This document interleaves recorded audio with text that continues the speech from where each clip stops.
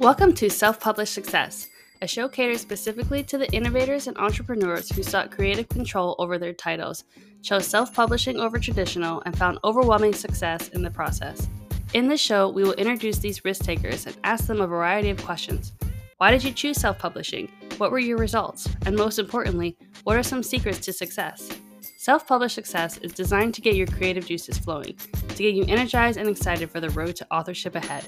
So sit back, grab your trusted pen and notepad, and get ready to gain tips that will help you along your own self-publishing journey. Hello, everyone. Welcome back to Self-Published Success, a show that highlights forward-thinking authors who chose self-publishing over traditional and found success in doing so. My name is John Feldman, founder and CEO of Visionary Literary, and your host for today's show. Our guest today is Janine Bolon. Janine has always loved figuring out how things work. A scientist from the beginning, she craved to dig into the mysteries of life and understand why things are the way they are. This passion led her to quit corporate America after 15 years, leaving her pharmaceutical career to homeschool her 4 children. While losing that income was frightening at first, she was able to create a life of financial freedom through her side business. She now strives to help business owners and creatives in similar situations, teaching them how to manage a well-lived life of children, family, friends, and clients while not suffering from burnout. Her 12 books, 87 online courses, 4 podcast programs, and syndicated radio show all express her desire to share her system and routines with others. Janine, welcome to the show. Thanks so much for having me. I cannot wait to dig in. Let's go. Let's make this happen for people. Yes. We are excited also. Again, we were just discussing before hitting record your 87 courses, so I will harp on that. But I would love to just open the show by giving the listeners a little bit more of an insight into you and kind of what brought you to quit your job in corporate America, and then what made you decide to start writing books.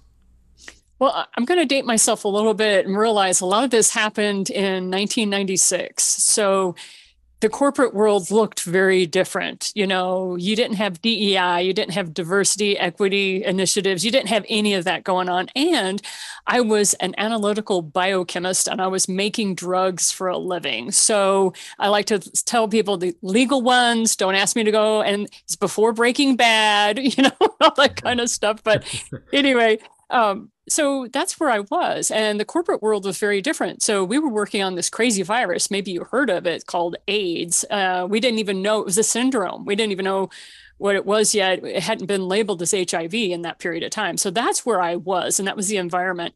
Then to find out that you're pregnant, you know, corporate America really frowns on having a pregnant scientist in the lab working on viruses and working with P32 and radioactive substances. Go figure. So because of all that, they put me in quality assurance. And I thought my brain was going to fall out my ears. No offense to people who do quality assurance, but if you've been trained as an analytical biochemist and then you're thrown into a place where you have to dot I's, cross T's, and keep things up to federal standards, you might as well just feel like you've died. So since I knew that's where my career was heading, and they promised me that I'd get a spot back in the lab after I delivered the baby, but the environment was not in that way. So I just went ahead and dropped out and said, you know what, I'm going to make my own way.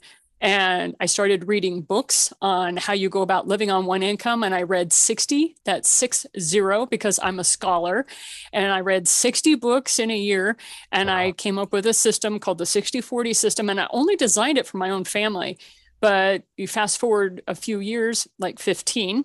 After that, and I went and got my master's in education so I could better homeschool my children.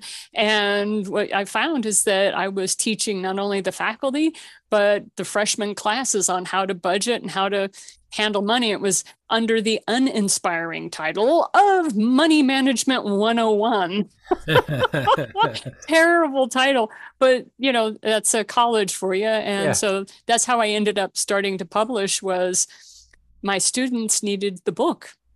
And so I got rejected 23 times by publishers. They said I didn't have qualifications, I didn't have authority, I wasn't all these things. And yet I'm like, I'm looking at 144 students who are asking me to go down to Kinko's and photocopy the research that I had done for my master's. And I'm like, this is costing me $15 every time I do this. I might as well sell a book. Now, remember back then in 2005, when I first published, it was called vanity publishing. Yeah. You were so vain. You were selling your own book. Okay. So that's the environment I was in.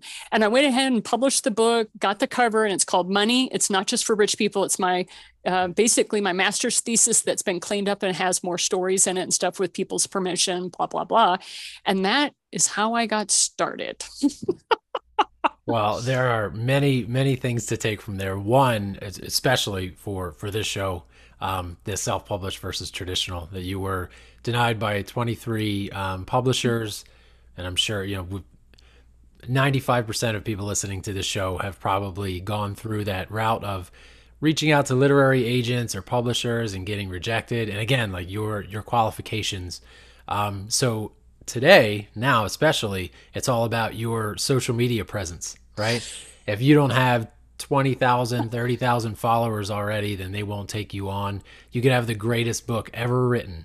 But if you have one follower on Twitter, the traditional publishers don't care because you won't sell immediately. So yeah, lots to unpack there, but I agree. So you wrote your first book, right? Right. 2005. Yeah. So 2005. Since then, you've written 11 books. Right. So many people, especially the first book, right? You outline it, you start to write it, halfway through, you hate it, you put it in a drawer somewhere and you never come back to it. How do you get past that? The writer's block, the hatred of your manuscript, right? How do you get past that for 12 books? Okay, so remember in 2005, I had 4 children under the age of 10.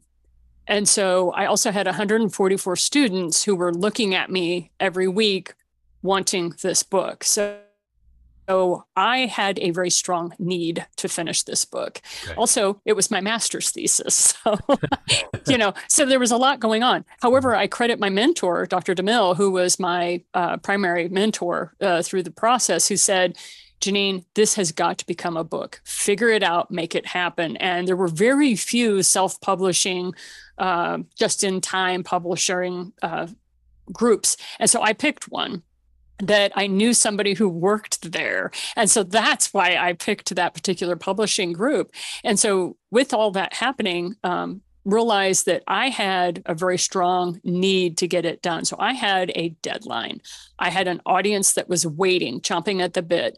And so the way I get through that was I would put the kids to bed around 8 or 8:30, because like I said, they were very young.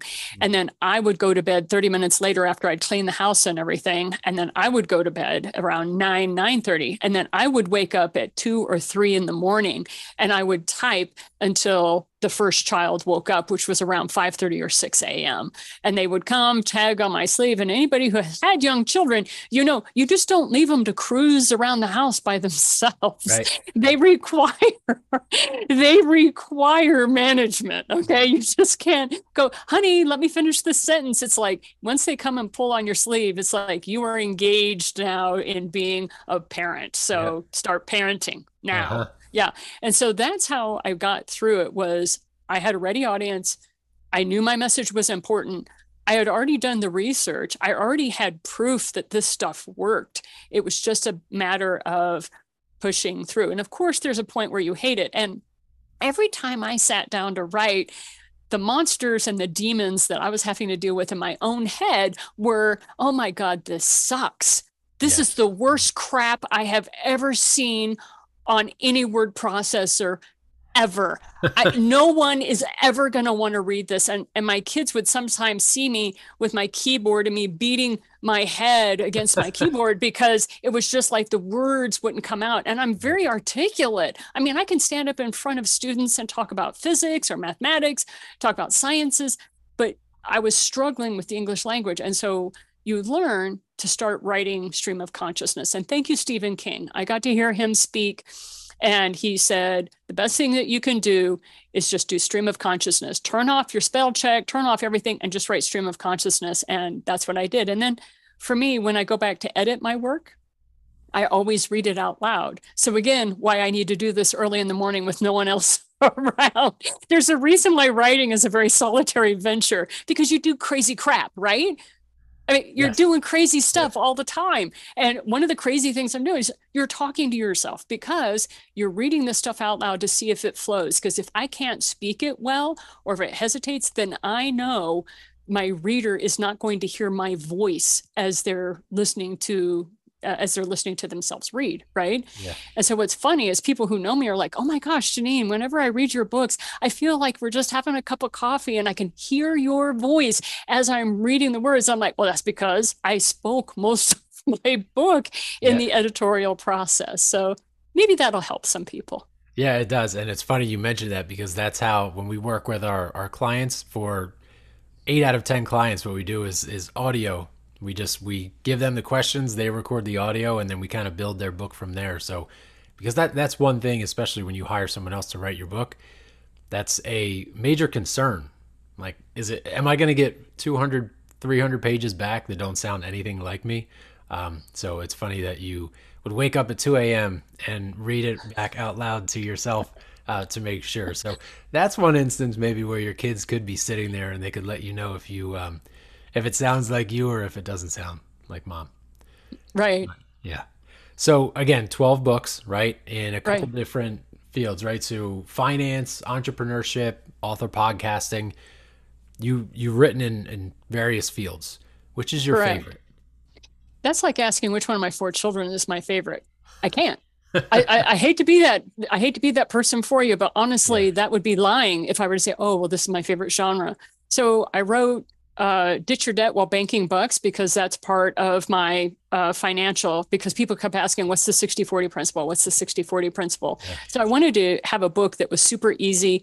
And of course, things have changed. There was a little known bookseller that was running around in 2006 called Amazon. And it was kind of neat because it had a really cool search engine so that you could find stuff. And so, if you could get on Amazon, that was cool. And there was no such thing as KDP.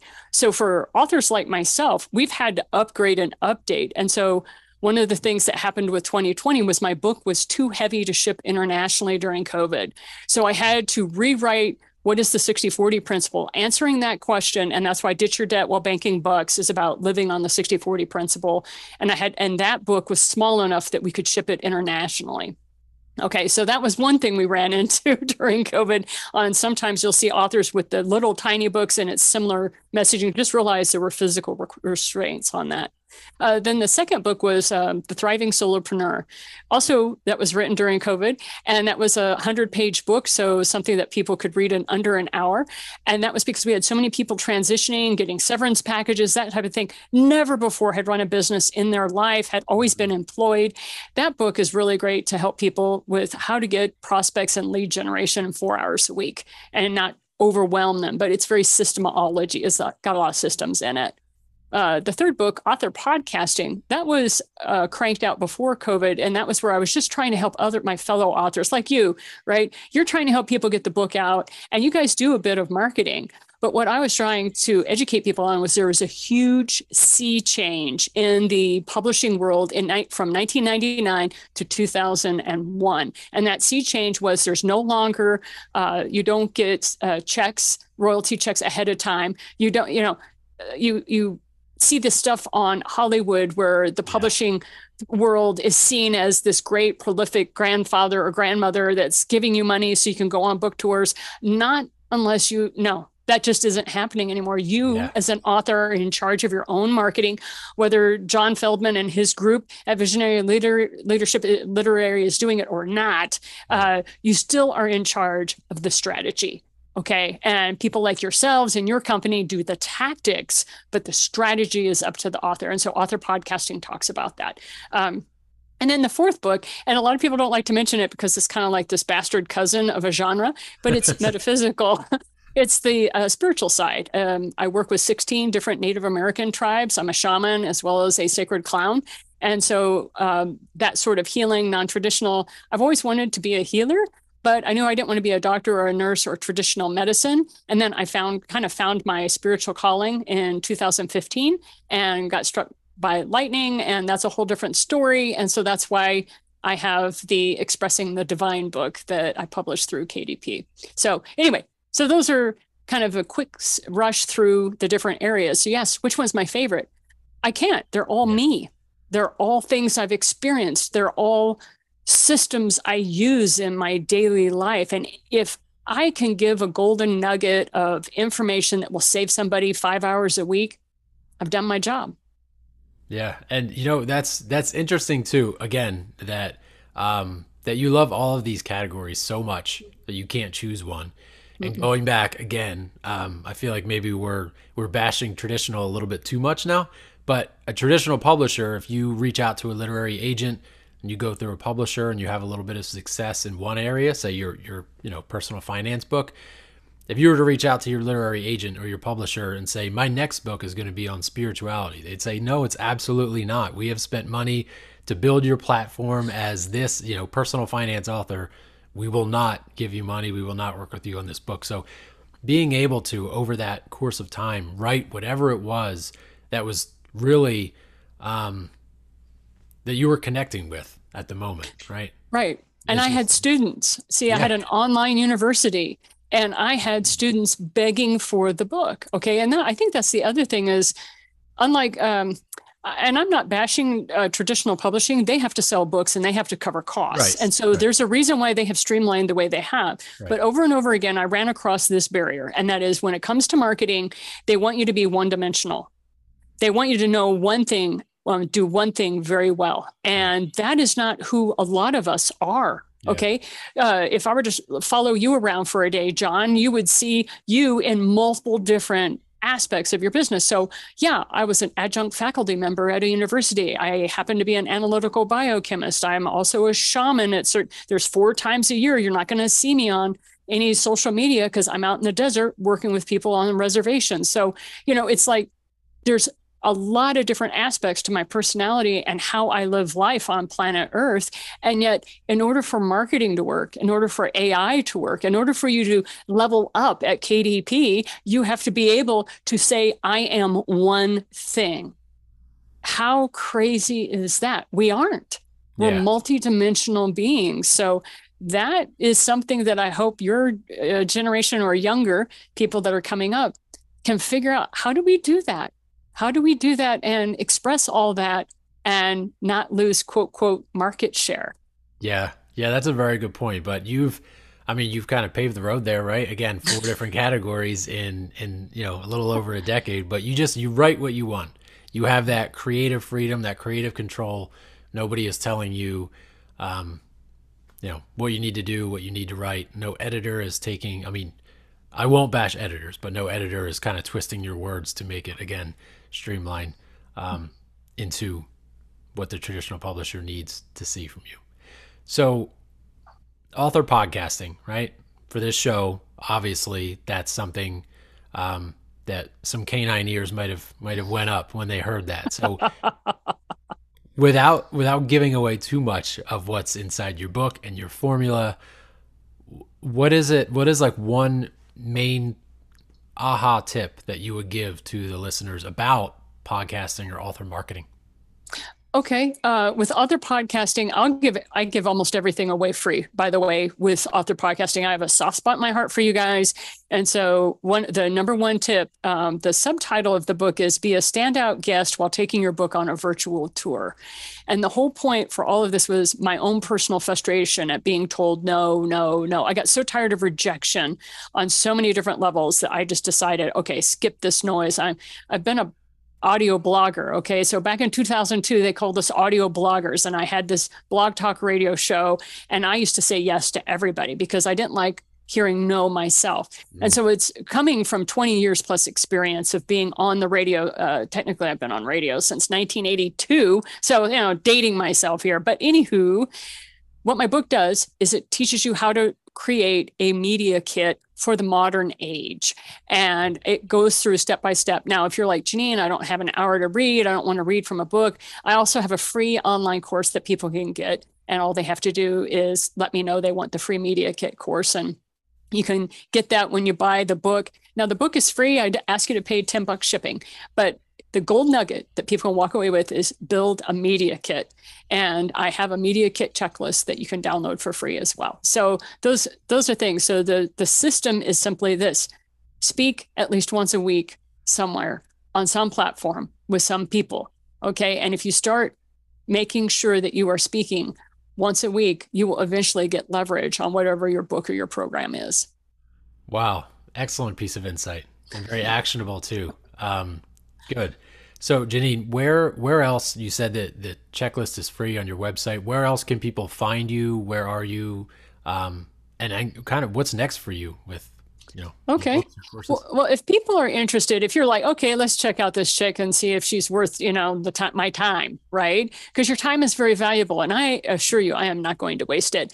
So I recommend that you find me on LinkedIn and go to Janine Bolon. I have a team member that will start connecting with you saying, hey, why did you connect? Please say, hey, I heard you speak on John Feldman's platform on the Success Podcast. And I'll be like, awesome. So you are into self-publishing. Awesome. And we will connect, and they will put you in touch with me on a virtual coffee. So I do that on Fridays. But more importantly, what is next?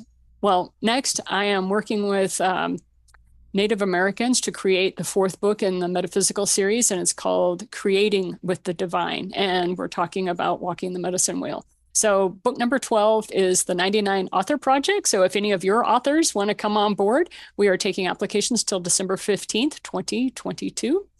And then the next book is Creating with the Divine.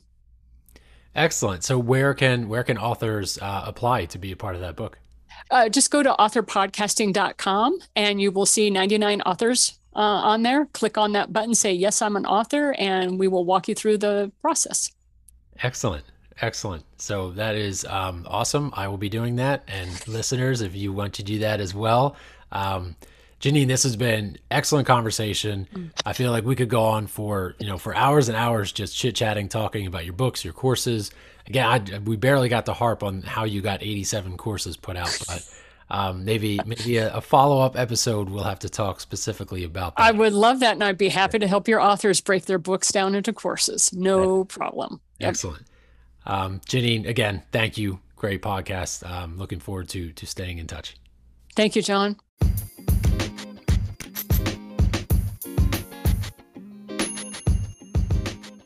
Thank you for listening to this episode of Self-Published Success.